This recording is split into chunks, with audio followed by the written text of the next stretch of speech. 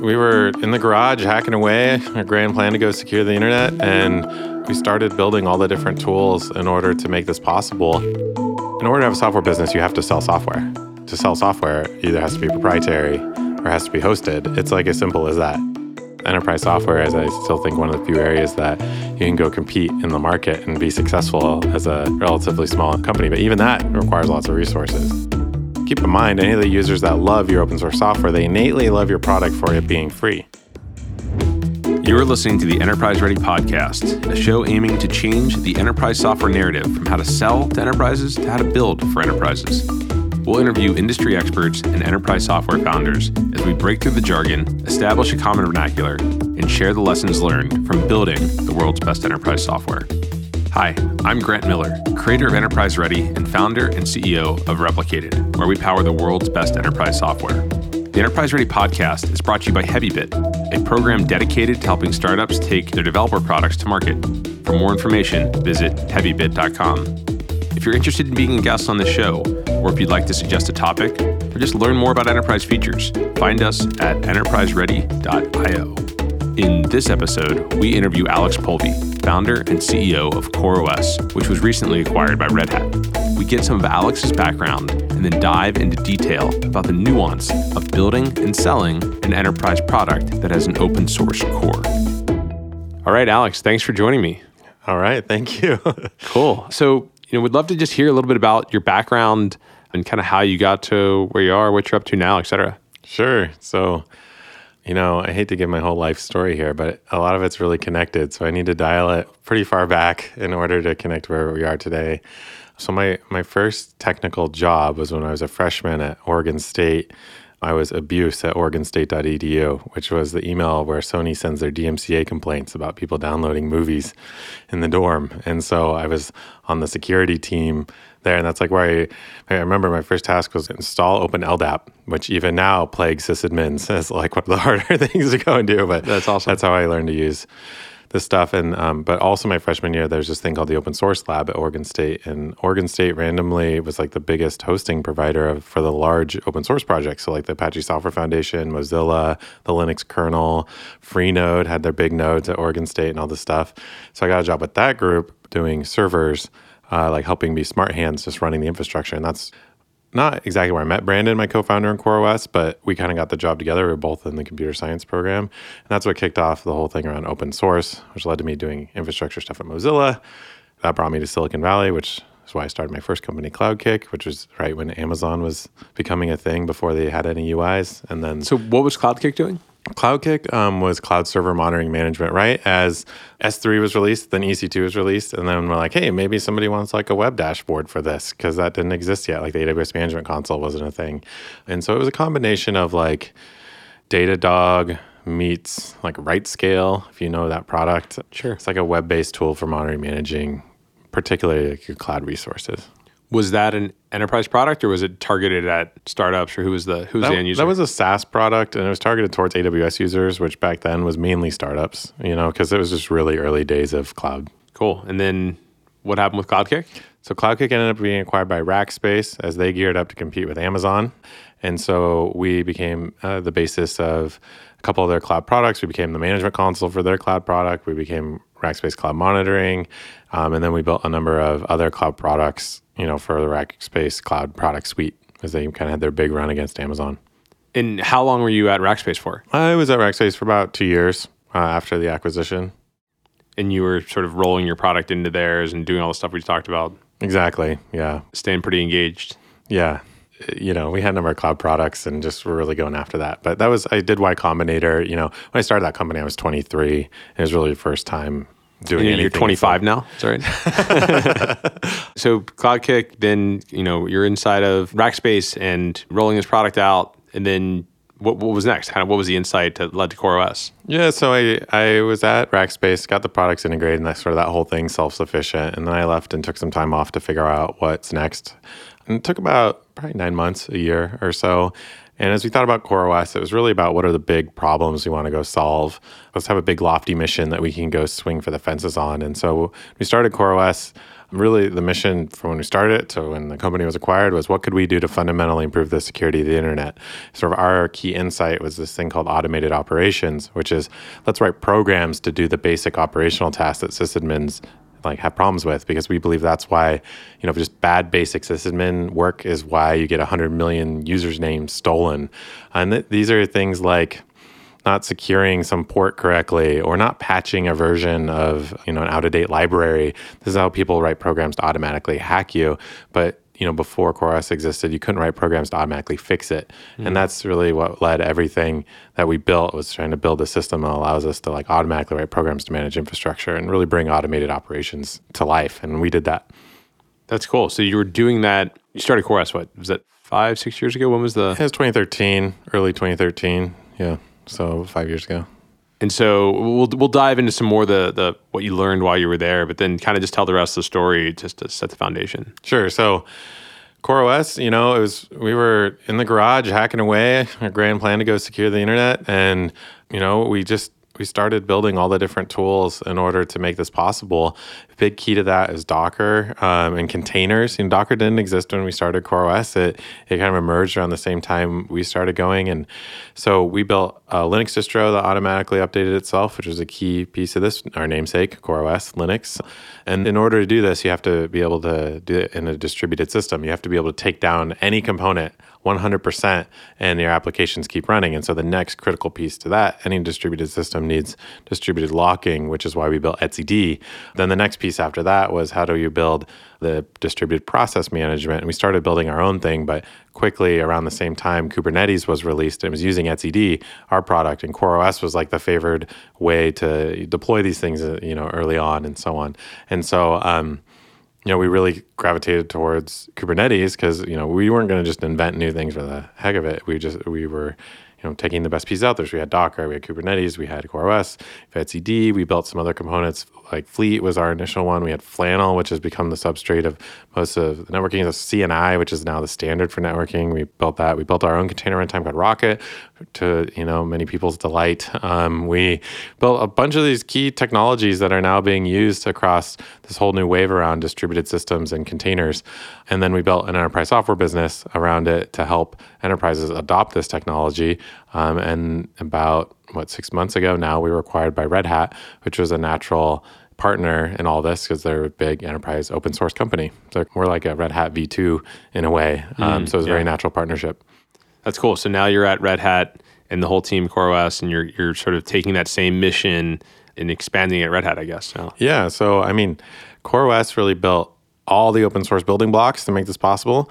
And now at Red Hat, automated operations is the future of the product line for Red Hat's OpenShift container-related products. And every product in the product line has some aspect that aspires to incorporate automatic operations as well into it. And so it's pretty cool.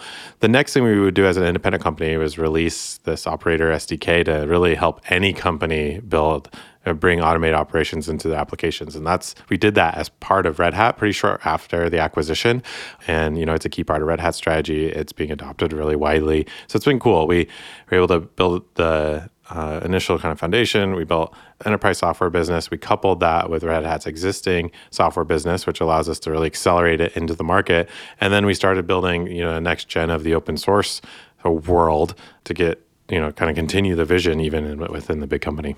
Yeah, we love that Operator SDK. I think when I read the release around what you guys were doing there, we agree. We think the future of enterprise software is autonomous applications that you sort of, you need to be able to automate all the toil away, and we shouldn't be doing manual tasks. And so the more that we can build in that human knowledge and codify it, make it something that's programmatic instead of a human sitting at a terminal looking at a dashboard and then clicking a button, it just makes it easier to operate applications and operate them at scale. So it replicated. We love that. So that was that's awesome.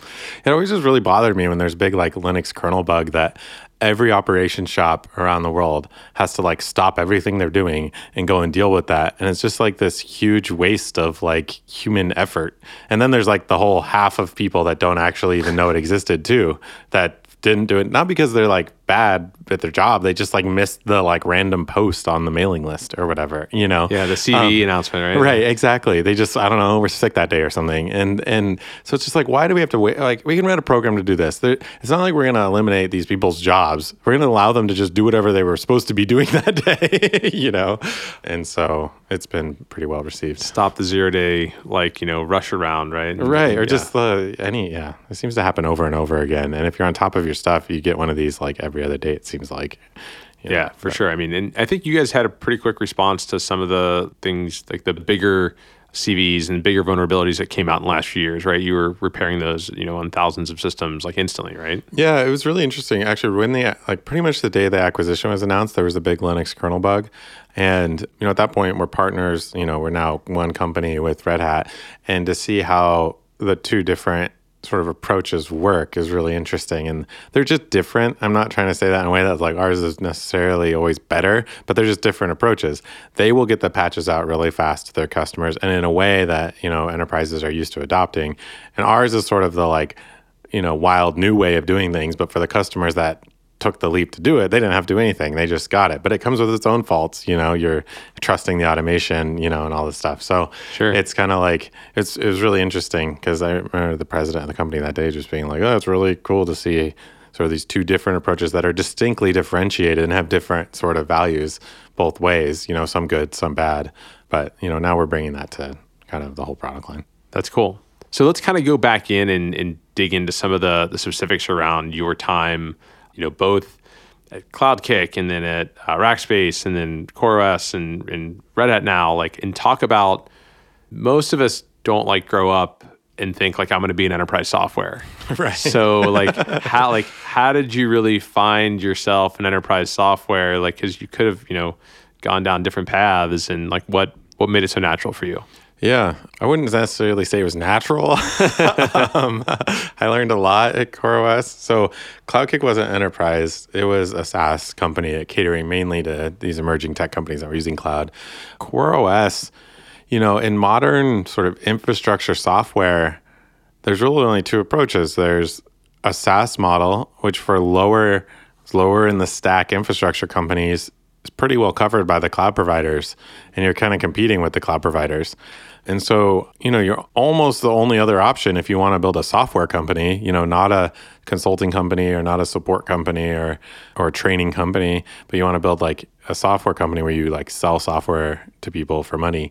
You have to really do enterprise software because the cloud providers are really, I think, squeezing out the lower level infrastructure companies. They're just kind of taking all the networking and all the raw compute stuff, And so it's almost a side effect of doing business in the modern day. It's I wish I had a more glamorous answer to it, but that's kind of the truth is, enterprise software is, I still think, one of the few areas that you can go compete in the market and be successful as a relatively small, company. But even that requires lots of resources. So yeah, it's interesting. So your point there is just that, the infrastructure as service providers, as they expand their offerings, they sort of eat up a lot of the lower level opportunities as a service. And so you're basically saying okay, well, what can we do that there's still opportunity? And it turns out enterprises want to consume different software in different ways and, have different requirements that often aren't met by the sort of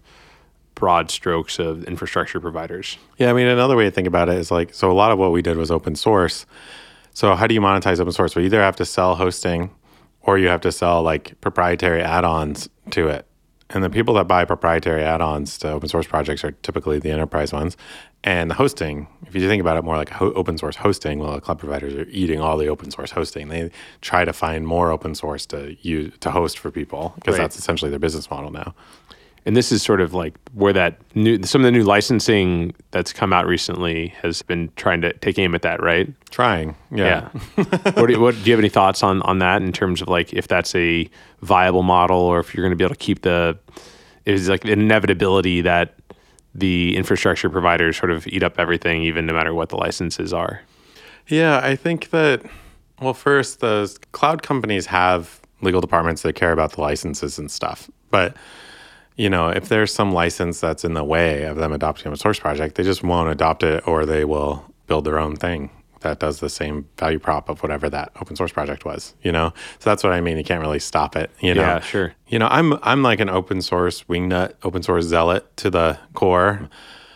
In order to have a software business, you have to sell software. So as much as you love giving away software, if you're in the business of a software company, like part of your job is going to be selling software somehow. Sure. And so to sell software, either has to be proprietary or has to be hosted. It's like as simple as that. If it's not, you can't really sell it to people because it's free. So you're selling actually something related to it, And so the way we approached that was by giving away sort of the core plumbing, and when we had an open source project, we were really giving it all away. Great. I mean, so I think that we should dive into open source. I think what we see more and more, and particularly in infrastructure, pretty much almost everything that exists is open source. If it's going to be an enterprise software, if it's going to get adoption, you look at most of the companies that are doing well in that space, open source at the core. So talk about how that changes the go-to-market, changes so much about what you're doing. So just talk about sort of how that came to be. And I'm guessing you were going to be open source from day one, but what other implications does that have? Yeah. So we learned a lot doing this. I mean, early days of CoreOS. So the way we approach open source is if the component is open source, it's always going to be open source.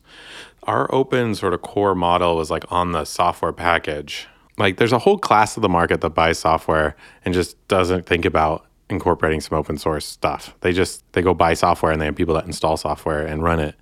And so whether or not it's open source or not, it doesn't matter. They still need to buy software because that's just how their business operates. And that's distinctly different than going and building an open source project and releasing it to the world to enable a bunch of developers to go and build new things with it. So when we built open source, it was much more in that latter bucket. And then we were also one of the companies that built a package and sold it to people. And it was a little bit bipolar because the company had to do both things, even though they're kind of distinctly different tasks, and it was tricky because our company really cares a lot about open source. We also, everybody we hired, we're building a business. So we're building a software business. So we're going to sell software at some point, everyone. So we didn't get in our way in that way, but still to be kind of bipolar like that is a little bit difficult. Even if people are okay with, some open source developers, we're working on a proprietary piece of software, for instance, the next day. It's still it's a weird culture thing. So open source can just be this tricky thing to master because innately the open source component fundamentally won't have anything to do with your business because in terms of your product, because the product is going to be something that you sell. And I'm being very specific when I mean this. Obviously, our products were related to the open source, but I mean, people didn't buy our thing because they're getting some open source bits. They're buying it because they're buying a piece of software. They're buying that package, and they don't care if it's open source or not. But I feel like my perception was that the adoption came from the fact that it was open source. And so I'm guessing your sales channels or marketing channels was really open source focused. And maybe you did some top-down selling where you would go into an org and try to sell in the package, but I'm guessing there was also a lot of bottom-up pull where engineers at a company were adopting some of your technology, and then the VP of Eng found that they were doing it and decided that was a core part of the infrastructure. Let's buy the enterprise version. How did it work? Tell me Yeah, so open source is really good for awareness. So we would walk into meetings and people would definitely know our company and know who we are. Docker is a great example of this. Anybody that's even close to infrastructure is heard of Docker, but who's actually bought the products, right? And people probably are, but so it's really helpful because it allows your reps and stuff to go and get a meeting and stuff because you have a reputation behind it. And so it's really great from that point of view. Obviously, it's really good for give away the components just to the world in general too. Don't get me wrong. I'm sort of assuming we're all on the same page about that. But in terms of about the value of open source in general, yes, exactly. Yeah, of course, yeah. I'm just saying in terms of enterprise selling, it's helpful to get you in the door and get a meeting and get going. But just keep in mind, any of the users that love your open source software, they innately love your product for it being free. And so if you are trying to use that as a lead gen thing, you have to kind of be aware that you're seeding your pipeline with people that want the free thing. They're tainted that way. So now you're looking for customers that are both enterprise buyers, but also love free open source software. And it just narrows the pipeline of customers a lot. For an enterprise piece of software with a direct enterprise go-to-market, you want your pipeline to be all software buyers, But of course, it's helpful if they already know your company and they believe in it and they think you're doing good stuff. So it's good from that point of view. Oh, so it's interesting. So it sounds like from like a go-to-market perspective, the way that you would actually approach new customers is not necessarily like, hey, we know that you're using this. Like it would be like, hey, we actually we know that you buy software and you're a software buyer. And so like, here's a solution to solve your problem as you go into this new world. Is that? Right, totally. I think like, if we were to come out of the blue right now and start CoreOS V2 as a company, where the market's at and everything, would be like, hey, you want to adopt a Kubernetes product? Here's one that's really easy for you to adopt. And it's meant just for people like you that buy software and have these requirements, enterprise-ready requirements. And I'm solving like a problem for you around adopting this software. And that's what I solve. And I'm like betting on that there's a market for that. Versus being like, hey, we're the guys that made etcd and we contribute a lot to Kubernetes and build a CoreOS and all that. So you should come hear about our product portfolio. It's almost like, yeah, of course you want to go after the customer's problem. One of the challenges with open source is if you invent open source from scratch, you have to wait for the market to get big enough and that to have a slice of it to be this enterprise buyer.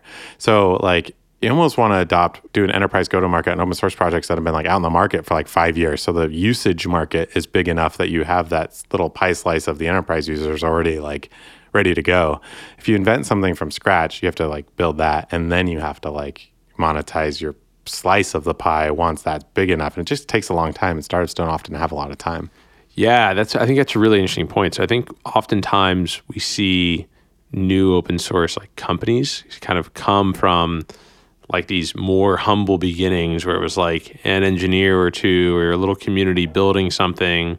GitLab kind of follows this, right? Where like it wasn't really a big project and then like they started adding more and more to it. And then like after it got pretty broad adoption is when they could really create a company around it and sort of take it to market and enterprise. So. HashiCorp's a great example of this. Yeah. HashiCorp was around for a while and it wasn't until very like recently in air quotes, the last 2 years or so, that they really applied an enterprise go-to-market on it, but it's sort of a market timing thing. You just have to get your stuff. There has to be a market. Like any software product needs a market. And if you're doing it on the heels of some open source project, that has to be pretty widely adopted to have any meaningful market size.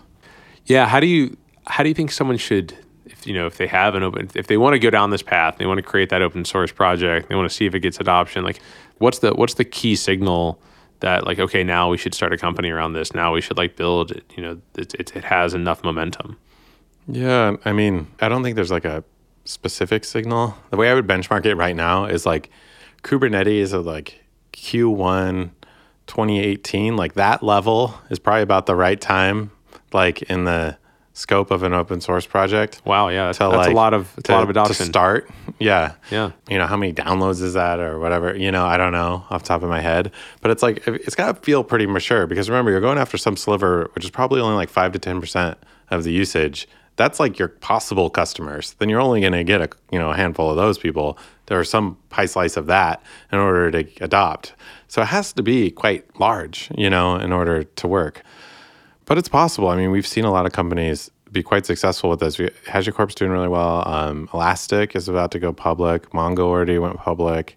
The Kafka guys I hear are doing really good. There's like the Databricks folks. They're productizing Spark. All this model is definitely possible. But all those projects I just rattled off, they have pretty wide adoption. They're pretty mature open source projects. Yeah, it's a great point. It's definitely important to kind of wait. I mean, the Kafka, I think, was like out and around being used for like years before they started that company, right? It came out of LinkedIn and like the team left to go do that. Exactly. Yeah. It seems like, I feel like the other foundation for companies now is like, the founders worked at some big company where they had an internal version of the thing that they're doing. And then now they're going to come out into the world and like do it for everybody else. I mean, you guys described your product, right, as like Google infrastructure for everyone else for a long time, right? We were trying to articulate what we did. It's so complicated.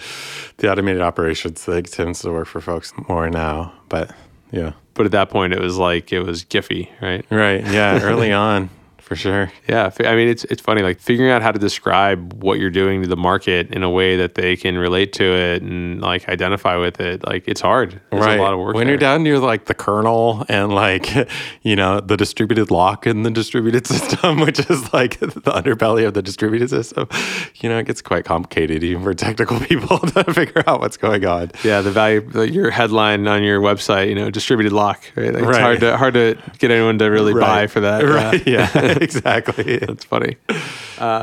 You know, you mentioned this open source core, like, and you said you had these enterprise ready features around it. Like, you know, we sort of categorized those, but like, how did you decide what features to put in first, and like, what kind of customer discovery were you doing? I'm sure like you didn't just, you know, instantly tag on, you know, LDAP integration and RBAC right away. Like, how did you figure out which one to do, and who did you talk to?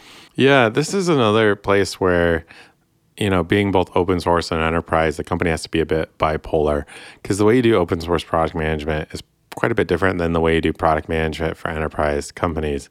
And a good enterprise product manager can do it on like open source or not. I think having experience in open source is good, but sort of the principles are the same and the product needs are similar. So it does come back down to a lot of the things that, you know, like your enterprise ready IO site talks about, those sorts of features, and that they're just these basic requirements that enterprise need in order to adopt a piece of software. It's kind of just the way it is. And, you know, the product managers that have dealt in the enterprise software world will know those, and they'll know how to work with customers, and they'll know how to set expectations with customers appropriately about when things are coming, so on too. You know, because these customers are used to it taking a quarter or two, or, you know, for a new feature to come out and so on. So, you know, one of the things, I'd say one of my mistakes was waiting to hire enterprise product management into the company, because I felt like, hey, you know, I'm a founder, I'm a technical founder, I'm supposed to be the person doing this, so on. But, you know, my expertise is in the open source side of things. And so once I brought in a partner to the company who's really pro enterprise product management, it made the world a difference. You know, and when we were in the early gritty stages of figuring this stuff out, and just like, how do you work with these customers? What do they expect? How do you run a CAB, customer advisory board? You know, all these sorts of things that just like enterprise product management, you know, it comes intuitively to, you know, and I'm just being transparent with myself. You know, my background was not in that. I'm like an open source infrastructure person. And so it was a big learning experience, you know, doing that. But I'm sure you learned a lot along the way. I'm sure, like, for sure. Yeah. You know, you have to pick it up. I think I got it. I think I get it now.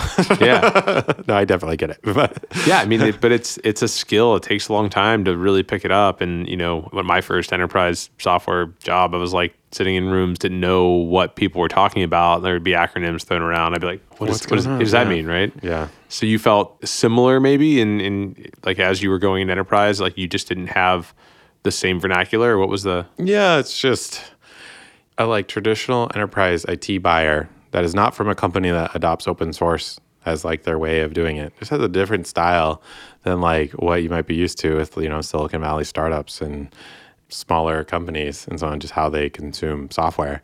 And so just really understanding that process and how it works and the requirements for that, you know, it's an education for sure. And I'll be honest with you, I learned it all as we did our enterprise go-to-market with CoreOS through trial and error. Yeah, sure. I mean, got to learn on the fly, right? Yeah. So, and then did you notice a big difference between companies, you know, based in Silicon Valley and like, you know, sort of like enterprise tech companies versus like traditional enterprises scattered throughout the rest of the world or the rest of the country? Regionally a little bit, but like the tech companies, the big tech companies, they generally hire the people that just adopt open source themselves. Right. You know, the companies we really selling into were I call them enterprise early adopters. They're forward thinking, but they're still traditional enterprise and have requirements that enterprise do. So these were like Nike and Starbucks and Ticketmaster and these companies that they're forward thinking, they're progressive in terms of knowing that their digital transformation is coming and they have to do something about it and all that. But they still, you know, they're not a software company at the end of the day in their bones. You know, the big tech companies, the Ubers or LinkedIn and Google. LinkedIn, exactly. They're software companies at the end of the day. They're just like these at-scale software companies, you know.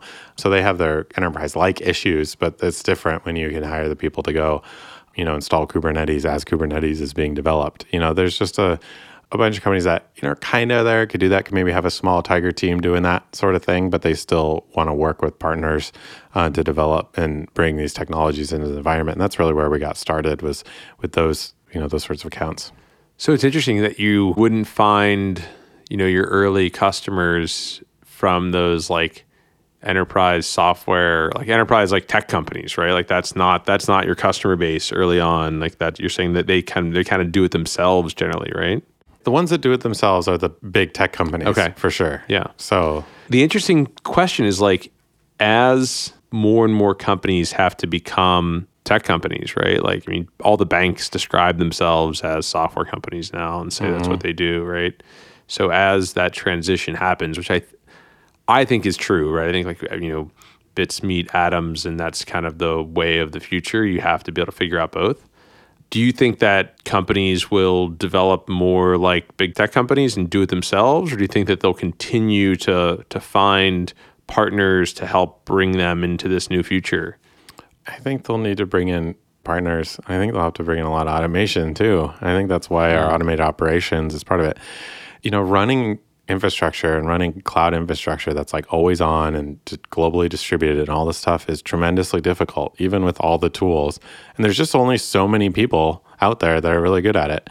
Now, if every company out there has to be really good at it, it just like doesn't scale. I mean, it's like physics. It just doesn't quite work. That there just aren't enough people to be really good at it. So like automation in this case is the only answer, or the companies that don't go fast enough just getting eaten by the ones that go faster. Right. Which you see Amazon doing quite effectively across many different areas of the market. I think automation is really the answer, at least on the lower level cloud stuff, for allowing the companies to focus on their core competencies. If you're Starbucks or Ticketmaster, right? Why are they pros at managing their Linux kernels, right? It's like, why do they have to be really good at that? But yet they do have to be really good at that. Sure. If they don't, they're going to get hacked, and they're going to go out of business if they get hacked too many times, Yeah. And they have hundreds of millions of users' data. And so they have to get good at this stuff, regardless of their ability or their culture internally. Yeah, it's interesting. I think that like the progress that, the rest of the world is being caught up in, right? And like as it's just moving so fast, I think you're right that partners will be a really important part of taking everybody else there and every new company that comes up and allowing, I also like the point of focusing on what your core competency is. What the differentiation is, like you're not going to be differentiated on how fast you patch your kernel. So, but it could impact the bottom line if, if you don't do it right. Yeah. When you think about that enterprise go-to-market, right? Like one of the things I love to understand is it's like, how do you get your first customers, right? Like, you're this Series A funded or seed funded company and you need to show some customer interest and adoption and traction. Like, how do you get in the room? How do you get people to adopt it? Like, who do you look for? What questions do you ask? Mm-hmm. Yeah, I mean, for us, there's really different phases of where we approached it. In about, I'd say late 2016 is really when we turned on our enterprise go-to-market in the sense that we had a turnkey product. And one of the big ahas for me was like the power of a SKU. Once you have a SKU on a product, how you have this thing that you can like sell multiple copies of to people. You're not selling consulting anymore. You're not selling support and services. You're actually like selling a thing, So if you can like SKU your software product, it's like ready for an enterprise sales force because you have this thing that you can the reps can go and sell a product. It could be a copy machine or it could be whatever, but your product is like one of those things now, and it can just go and be sold. And to get a point where your product is packaged up enough and general purpose enough that it could just be sold to a bunch of different users as like a thing that's sold is its own milestone. Because once you have that, you can then go build the like lead gen and like the whole machine around how do you bring that to market as quickly and as effectively as possible. And you really need that thing to be crystallized before you can do that. Otherwise, every deal will just be this custom deal. You're not scaling anything. You're just like hitting whatever throughput you have on the people that know how to like adapt a solution to whatever the pipeline, whatever people you have in your company that are able to like sort of rejigger your stuff to work for that customer's need, like fitting two puzzle pieces that don't fit together, but like reshaping both of them such that they actually come together. When you have the SKU, it's like, oh, there's the hole in that company, I'll put my puzzle piece there. And then, here's the hole in that company, I'll put my puzzle piece there. But the rep doesn't get to like modify the puzzle piece at all. They just have to find the hole that it fits into, Yeah, that's really, I'm thinking through that. It's really interesting because it sort of describes I'm guessing you're saying early on, you're doing this like customization piece where you're figuring out like how to solve the problem at this company that wants to pay you some money and you want to get them as a customer, and like you're like, okay, well, what shape does our puzzle piece need to be in order to like and you're like, tell me about your puzzle piece, and then you're building yours to like fit it, and then you like put it in. You're right. And like next one, like it's a little different puzzle piece, and so like I might do it again. And then as you're doing that, is your puzzle piece just like get 1,000 notches on it, or does your puzzle piece like become something? Do you start to feel like, how do you discover what that like the common piece is? Yeah, that's the tricky part. That's the listening to the market and getting the feedback. And like the art of product management is really nailing that, and also being at a point where you're like, no, I have something good enough, and almost making it rigid. Because if it's not rigid, you can't build the go-to-market side around it. You can't scale it. Like, because not everyone can be a founder and like map it to, like reshape both sides. Like go tell everyone to go rebuild the product and then go tell the customer that you're going to solve the problem.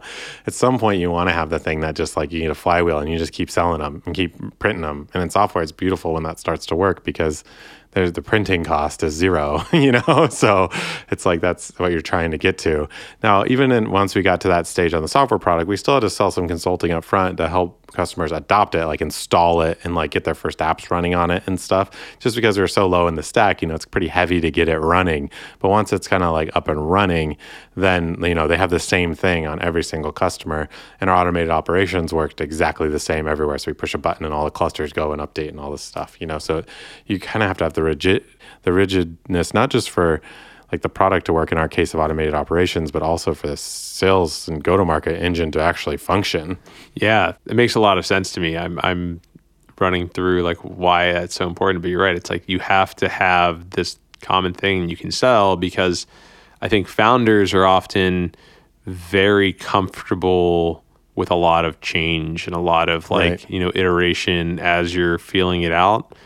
But if you're going to take this to market and you're going to train a sales team and then you're going to create the collateral and you're going to do all the go-to-market effort, you can't do that every week. Like that's not a super iterative task to like re-collateralize and retrain and re-enable an entire team. It's like that's like months of effort if you are, if you're selling something like that. So it took me a really long time to crack the nut of just like, what is a good enterprise sales rep? Like, how do they work and what are they good at?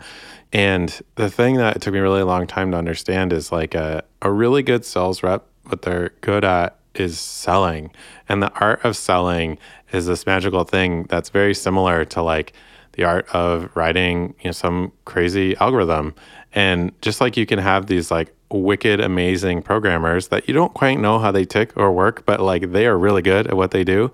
Selling is similar to that. And like there's something special in the people that are able to really sell, but their skills are not like technical or whatever. They have a completely different set of skills than the programmers, but the like level of skill is similar to that high-end programmer and like understanding and respecting that, and then understanding that that's like those people, they need a thing to go and sell. And that's why it has to be rigid, because once you kind of match those two things together, it works really, really well. And then you bring in your sales enablement programs that allow them to get the latest and greatest pitches and get the latest and greatest things. But it was amazing to watch our best reps work. And, if you look through their history, they sold all sorts of different stuff because they're not, it's just like a good programmer can program in all sorts of different languages or whatever. It doesn't matter, because their skills are really specific. But yeah, you can't just like give them one thing and have it like shapeshift on them, because like they're not going to be able to use their skills on like a shapeshifting product, because it takes work for them to hone their own art on whatever you give them in the first place. I love that. That's great insight. I think, we as technical founders often, we don't love sales, right? And so, but it's funny, as we scale, we almost always get more appreciation for the art and for it. And we're like, oh yeah, there's still some bad salespeople out there that we don't want to talk to, but yeah. For sure. It's a weird thing, especially as technical founders, but yeah, you have to be good at it. And when it works, it's amazing, like to see the engine come alive end to end, from like a lead that's generated to, almost a support ticket is like the other end of the funnel, because that means it's been sold and installed and used, and and to have the whole company working together across that whole spectrum is quite amazing. So you've been building this morphing piece, and then you finally figure out what it is that's actually like the sort of rigid piece that you can then resell, and you do the enterprise go to market, and you enable as teams. Generally, the next stage, and maybe you didn't get there with CoreWest, but like it's second product introduction, right? Mm-hmm. Is that something you guys did? Did you have like an additional thing that you started selling, like another SKU? We did. Our other big one was Quay, our container registry product. Right. So Tectonic was our Kubernetes, enterprise-ready Kubernetes, and then Quay was our container registry. And anybody doing anything in the category had to have a container registry, and we have the best one. We have a hosted product, and then we have the software licensed version of it. We used it. Yeah. We use it still. It's a great product. Yeah. And Red Hat, I don't believe it's open sourced it yet, but they will soon. Oh, cool. But we sold Quay as like a licensed piece of enterprise software. Like, no shame about it. There's nothing, obviously we use some open source stuff to build it. Everybody uses open source to build stuff these days, but it itself was a licensed product that we sold. And so, but you arm the sales team with both. But that's challenging early on to have, one, you're figuring out how to build your sales force, and now you're trying to enable them with multiple products. And it's just kind of like, I would totally recommend like having one product and getting to really big scale, like, I don't know, 100 million in revenue, maybe 50 million in revenue before you start trying to bring out like another thing in your product line. Like, it's only the big companies that have this like functioning sales muscle. They're able to like roll out lots of products, but even the big companies that do that aren't necessarily that good at it. Like Oracle's really good at it. They have tons of different products and stuff. VMware, still selling the VMware stuff is like the main thing. As much as they try to add other products to it, their bread and butter is still like vSphere Suite, and so I would definitely caution against trying to have multiple SKUs too early on. I mean, technically you're going to have multiple SKUs even if it's on one product, because you're going to have like, the 10 node version and the 5 node version or something where it might be different SKUs. But product assortment, right? Like the same, like, but it's the same core thing. It's just different ways to buy it or different price points or something. Sort of like different entitlements for how many quantities you can consume or added features. Or you the might Pro have. version gets you a couple more features or something. Yeah, but anyway, it's the same product at the end of the day. It's interesting because you also, you had many different open source projects, right? And but remember, the open source project thing is distinctly different than your enterprise go to market. Mm-hmm. They're related. They like kind of help each other in terms of awareness and things. But when an enterprise customer is going to buy something, they're innately not buying our open source stuff. They can't buy that. We give it away for free. They can only buy the stuff that we sell to them, which sometimes is a package of open source stuff that is all just open source, but it's like bundled together in a package, or it's like actual proprietary software that they can't get in the open source stuff. And for scaling an enterprise software model, that's definitely more valuable to have something that people really want, that's really hard to build, that they have to pay for to get. It kind of sounds obvious when you say it. And then the open source package is really more of a convenience thing. Like if it's all open source, but it's just packaged up for you and versioned for you, that just makes people's lives easier that can't, hire the people to go and piece it all together themselves. You're kind of saving them that headcount from that point of view. But you have to get one of those things, even if you're building all the open source. I think one thing people don't realize about open source is you have to kind of 2x everything, because you have to build all this open source stuff, which requires its own product management and its own engineering teams and like its own marketing, its own go to market, right? You still have to like take that, get people to use it. Like you can't just like build it and put it out there and be like, exactly, everyone's going to use it now. And then over here, you're going to be building your enterprise software product, which is its own whole thing, remember, and so the companies that sort of do both well are the ones that where they own the project through maintainers. So like, again, pretty much all those companies we mentioned earlier, Hashi, Elastic, Confluent, Databricks, they like own their software projects, and they're able to build the enterprise features on top of that because they really control the communities that go and do it. So they're essentially like, they're an enterprise software company that has all the software. They just happen to have this third-party community that runs out there too alongside it, but they're kind of running it as one whole thing. So that's kind of where it works. But even they have to double their efforts because they have to have all their engineers working on the open source stuff, and they have to have the people building the enterprise stuff as well. Yeah, it's interesting the way that you described that, which was they own it not because like the original creators are still like, the founders of this company, but because they employ most of the people that are the contributors to it. Essentially, yeah, it's whatever form of control. They control the project. So however they control it, which is often through maintainers. Yeah.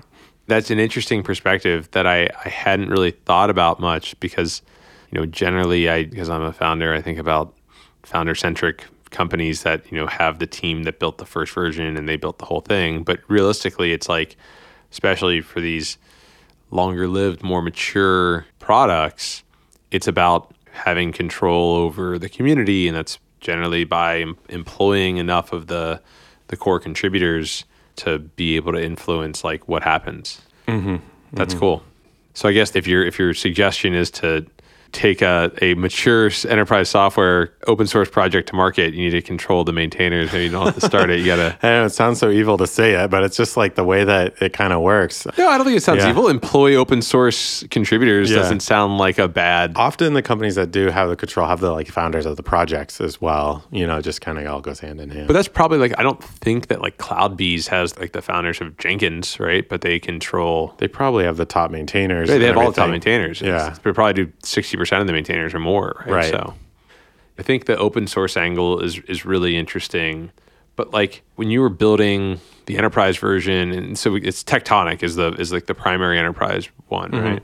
Like, were there things that enterprises wanted that surprised you, or features that were really hard to like deliver and you just didn't really understand the requirements? I'd say the most interesting like lesson learned in that is not necessarily some specific features. Most of the features are things, again, on your website, you go and list. It's kind of these nuts and bolts thing. But if they don't exist, they just can't adopt it. Sure. So it's like they can't try some preliminary version or whatever. It's like you have to cross this threshold of, I'd say on your list, it's probably like the first 5 or 6 of them. I don't remember off the top of my head, but as you read single sign-on and role-based access control, audit logs, and audit logs. Yeah. And it's like, but if they just don't exist, it's just kind of like, hey guys, we really like you, but we just can't adopt it. So just let us know when it's ready, And so it's kind of like you have to cross this threshold of enterprise readiness just to even be like adoptable, And in our space, we were very much emerging the whole category with a whole set of companies, and it just takes a little time to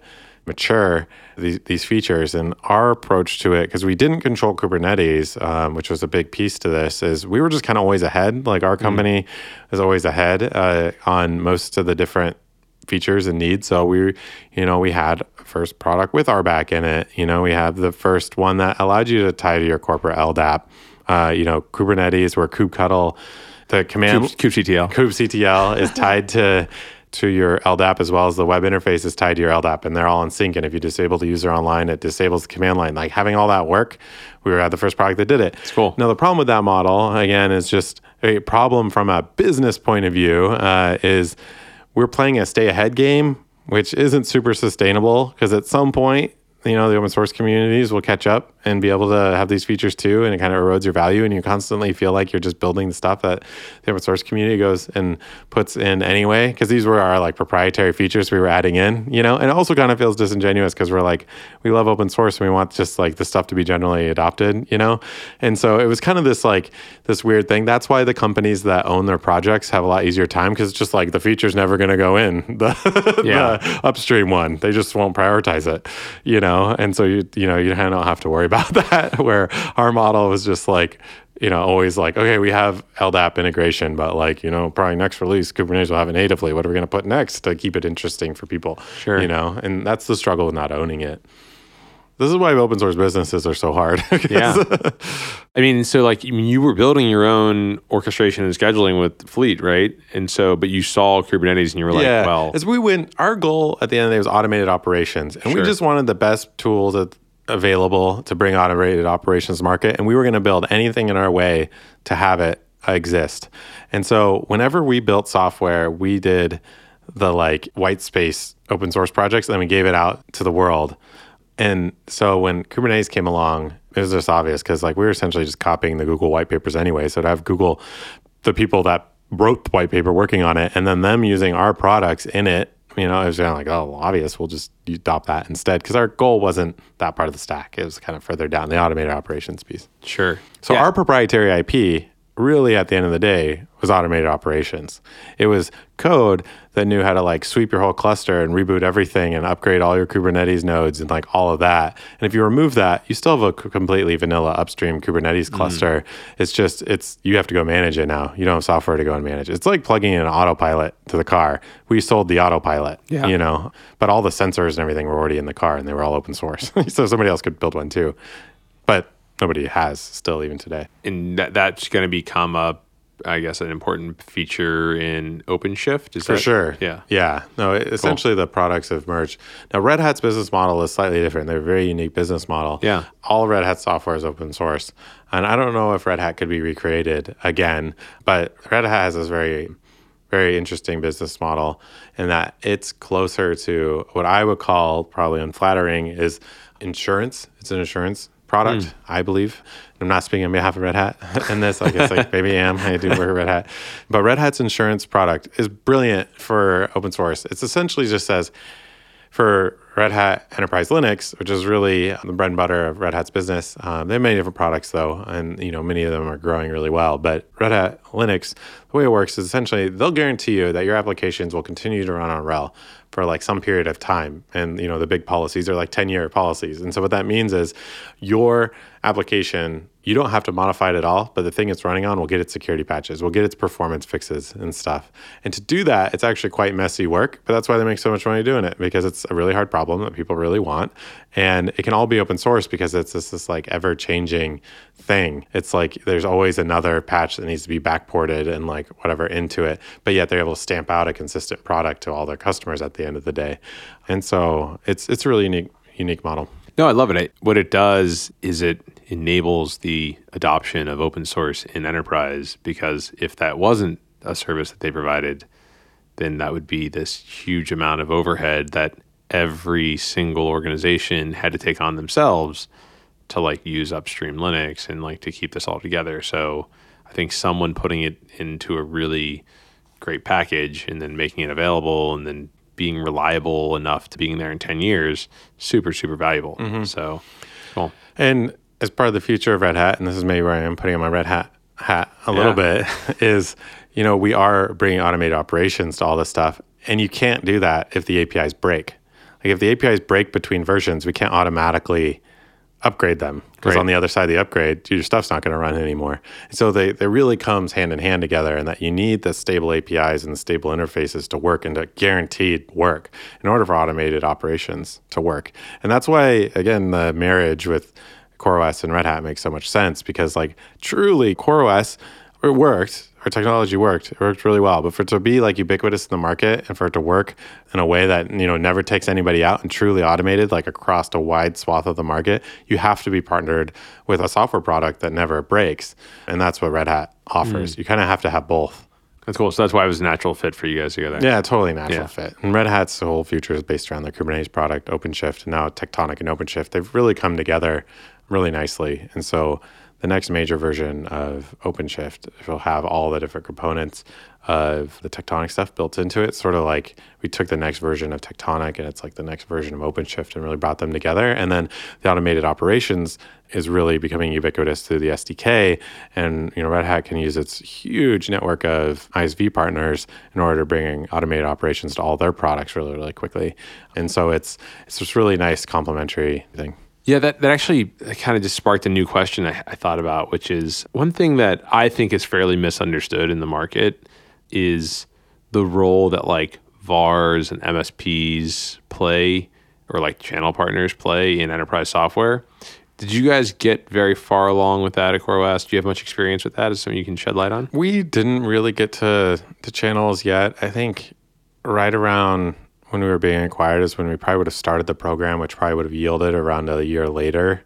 But like you have to carry your own water before you can expect a third party to carry it, which means you have to have that SKU really buttoned up. Yeah. You have to have that thing really, that puzzle piece super sharp and like sort it out. And as an early stage company, it's messy figuring that out. And so I'd probably say at maybe 20 million in revenue on your product, assuming you got that in like 3 or 4 years on an enterprise go-to-market tops sort of thing. Like, that you have it. If you can scale it, 0 to 20 million in like 3 years, you probably have something that an enterprise go-to-market can chew on.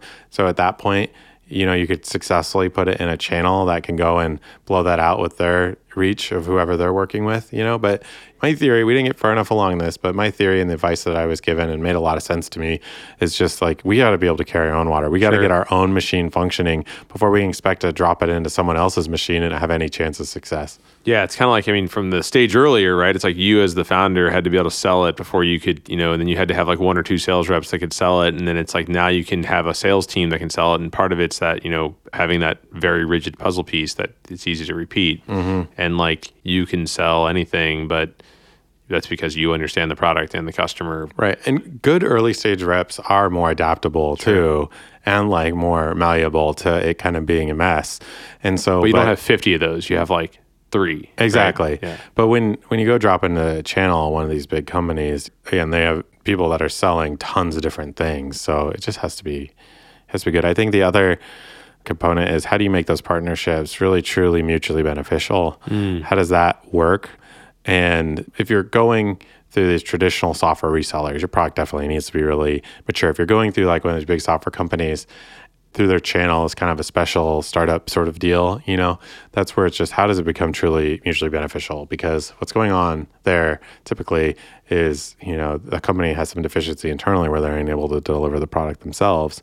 So they're working with a fun little startup to go and do that. But then it starts to get conflict really quickly, either because, they want to buy you, or because they're going to just go build their own product and shut you out once they've been able to build it, and so on. But I think what you're talking about more the traditional like software reseller, the VARs. And sure, but those other channel partners are interesting too, because for companies that are, Series A, B, C even, right, like finding the right channels, and you often hear a lot of the marketplaces that exist for software aren't really amazing, right?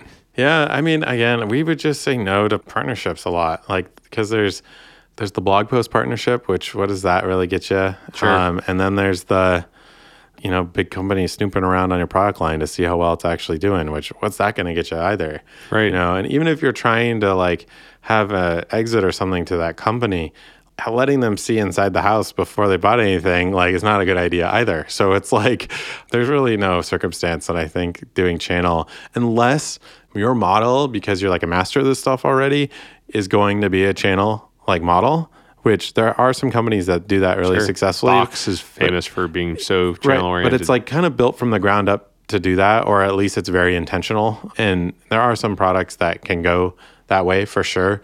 But again, I think as we're talking about more like kind of technical, or at least I'm talking more from a base of like, I'm an open source sysadmin hacker person. Sure. Like, we got to figure out, the nuts and bolts of enterprise go-to-market. We have to carry our own water successfully first, and then naturally channel will just be part of extending that as the go-to-market matures.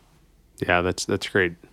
So finally, I'd love to just, give you a moment if there's anything else you think is really interesting about the future of software, autonomous operations, enterprise software, advice for folks that are trying to really figure out how to build, a great enterprise software company, like where they should be focusing, and what like, where's the puck going, right? Like, think about the future. Like, what are the important things for people to hold in their mind? I think back to the work that you're doing, every application is becoming a distributed application. And this is why things like Kubernetes are so popular now, because essentially it's a framework for how do you manage a distributed application. Like on the cloud side of things, there's nothing that runs on one machine anymore. And even if it does from a resources point of view, it still should be distributed in case that server goes down, because the things always have to stay running, And I think that's applying all over in terms of needing to run on-prem distributed, needing to run on cloud distributed. And that's why I think like Kubernetes is inevitable across the ecosystem, and you'll see it get embedded more and more into things. And I just want it to become like the Linux kernel, like just get stable and solid and just like boring, and nobody thinks about it anymore because it's just something that's out there. We've all kind of moved on and up to something bigger. But I just think that it's like, I think it's just the way that everything is moving. And so the work that you're doing around helping companies bring their own applications and build distributed versions of those that companies run autonomously on-prem, it's just like brilliant. think it's a great thank you. Great idea, because it's coming. And every customer I talk to wants things to be easier to manage on-prem. I think there's going to be this cycle kind of off of cloud a little bit too. Like everything comes and goes, and like we're definitely full on move it to cloud mode right now. But like I see that cycling if it's easier to run it in any environment and so on. And that's sort of the play with all this stuff. So I definitely think that's the way things are going. That's awesome. Yeah, we totally agree. Kubernetes it's got to become the foundation. We're betting big on that. I mean, you obviously bet big on that. A lot of companies are betting big for that to be the foundation of distributed applications and the future of software. It's still hard, right? There's still a lot to do there. So, we have work to do to make that a future that we can get to. But I think if we get there, yeah, it'll be wherever you want to run it, on-prem, cloud, anything else, and we can run these autonomously. Everybody can have autonomous Automatic operations. Automatic operations. Cool. Alex, thanks so much, man. This was a pleasure. Thank you. That's all we have time for today. If you're interested in being a guest on this show, or if you'd like to suggest a topic, or just to learn more about enterprise features, find us at enterpriseready.io. To learn more about HeavyBit, visit heavybit.com to check out the library. It's packed with amazing talks on sales, marketing, product, and general management from founders of developer tools companies and other industry leaders.